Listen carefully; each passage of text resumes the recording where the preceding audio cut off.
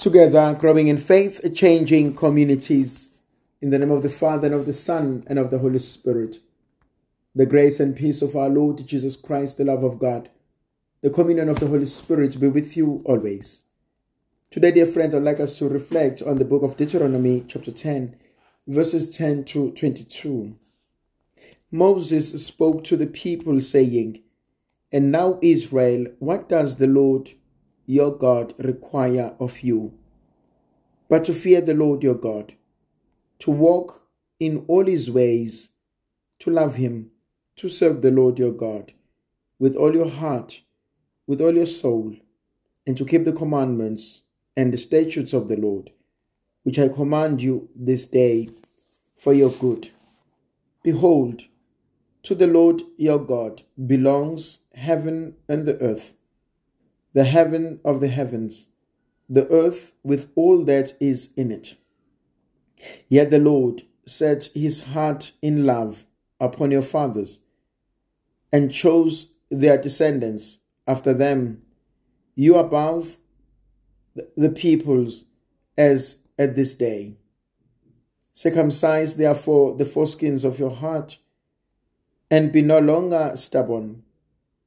For the Lord your God is good, is God of gods, and the Lord of lords, the great of the mighty, the terrible God, who is not partial and takes no bribe. He executes justice for the fatherless and the widow, and loves the sojourner, giving him food and clothing. Love the sojourner, therefore, for you were sojourners in the land of Egypt. You shall fear the Lord your God. You shall serve him and cling to him, and by his name you shall swear. He is your praise, he is your glory, he is your God, who has done for you these great and terrible things which your eyes have seen. Your fathers went down to Egypt, 70 persons, and now the Lord your God has made you as the stars of the heaven for multitudes." I love the text. What does the Lord ask of you? What does the Lord require of you? What does the Lord demand of you? It's important to realize that God has expectations. He has demands. There are certain things that He would like to see in us. There are certain things that He demands from us. There are certain things that He requires from us. He wants us to become particular kinds of people. And that's so true if you love someone. You love them and you want them to grow. You want the best for them. And it is for that reason that the Lord expects and demands more from us. Because He knows that we are capable of giving Him more. We are capable of serving Him with greater things. And so the Lord can and will change our lives for better. But what is it that the Lord asks of us? And there are few things. Fear the Lord. Walk in His ways. Love Him. Serve Him. And these few things.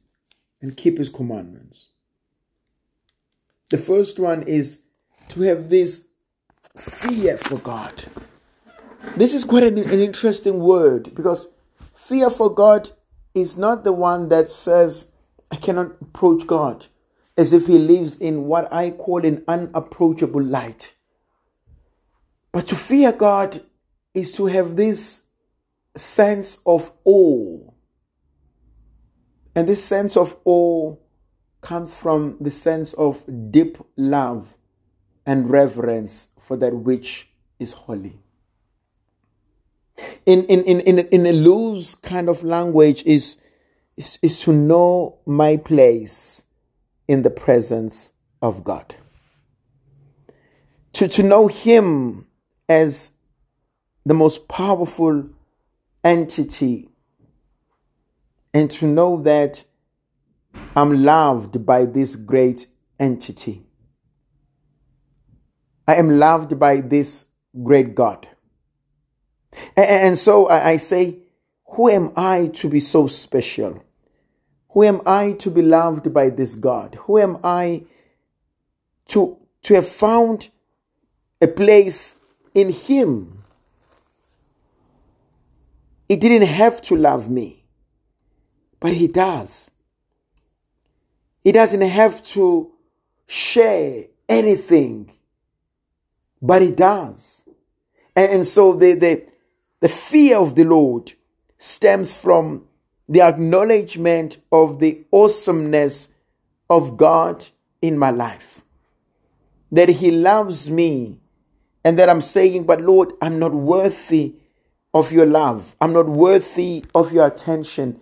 I'm not worthy of everything that you are doing for me. To walk in His path. To follow Jesus faithfully. What does the Lord ask of me? To walk with Him. And that's something beautiful. As I walk with God, I can walk in front of Him. I can walk behind Him. I can walk on His side. But what does the Lord ask? You know, if you go to how shepherds were in Palestine during the times of the scriptures in the New Testament, you know, when they talk about the Lord is my shepherd, the shepherd led and the sheep followed.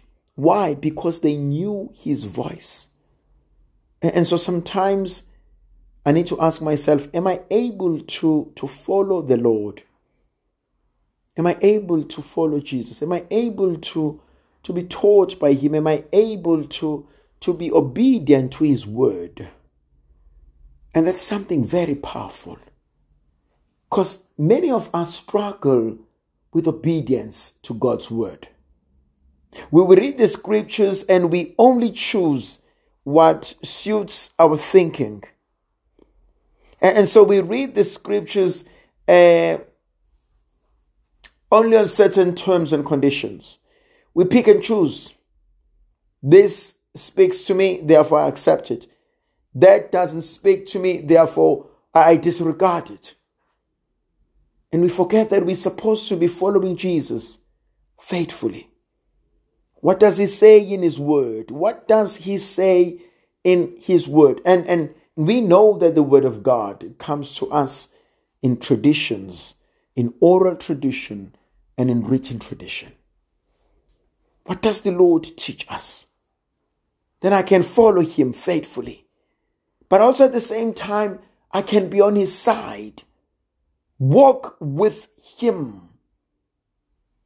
Journey with me, Lord. Teach me how to follow you perfectly. But I can also walk ahead. And He's watching me. He's watching my back. He's allowing me to go. As an eagle that soars into the beautiful, adventurous land, uncharted land. And so too with God. That He allows me to fly. He allows me to go ahead to proclaim the good news. There's a text in the scriptures where Jesus asked His disciples to go where He Himself would follow. And that's what we are all called to be. Go and represent Christ into the world. Let them know that there is a God. Let them experience the warmth, the love, the forgiveness of God. Let them know that there must be something greater to life than our fears. There must be something greater to life than the depression. There must be something greater to life than the anxiety. There must be something greater to life that only God and God alone can give. May the Virgin Mother of God continue to be with us, to protect, to bless, and to guide us. In the name of the Father, and of the Son, and of the Holy Spirit. Amen.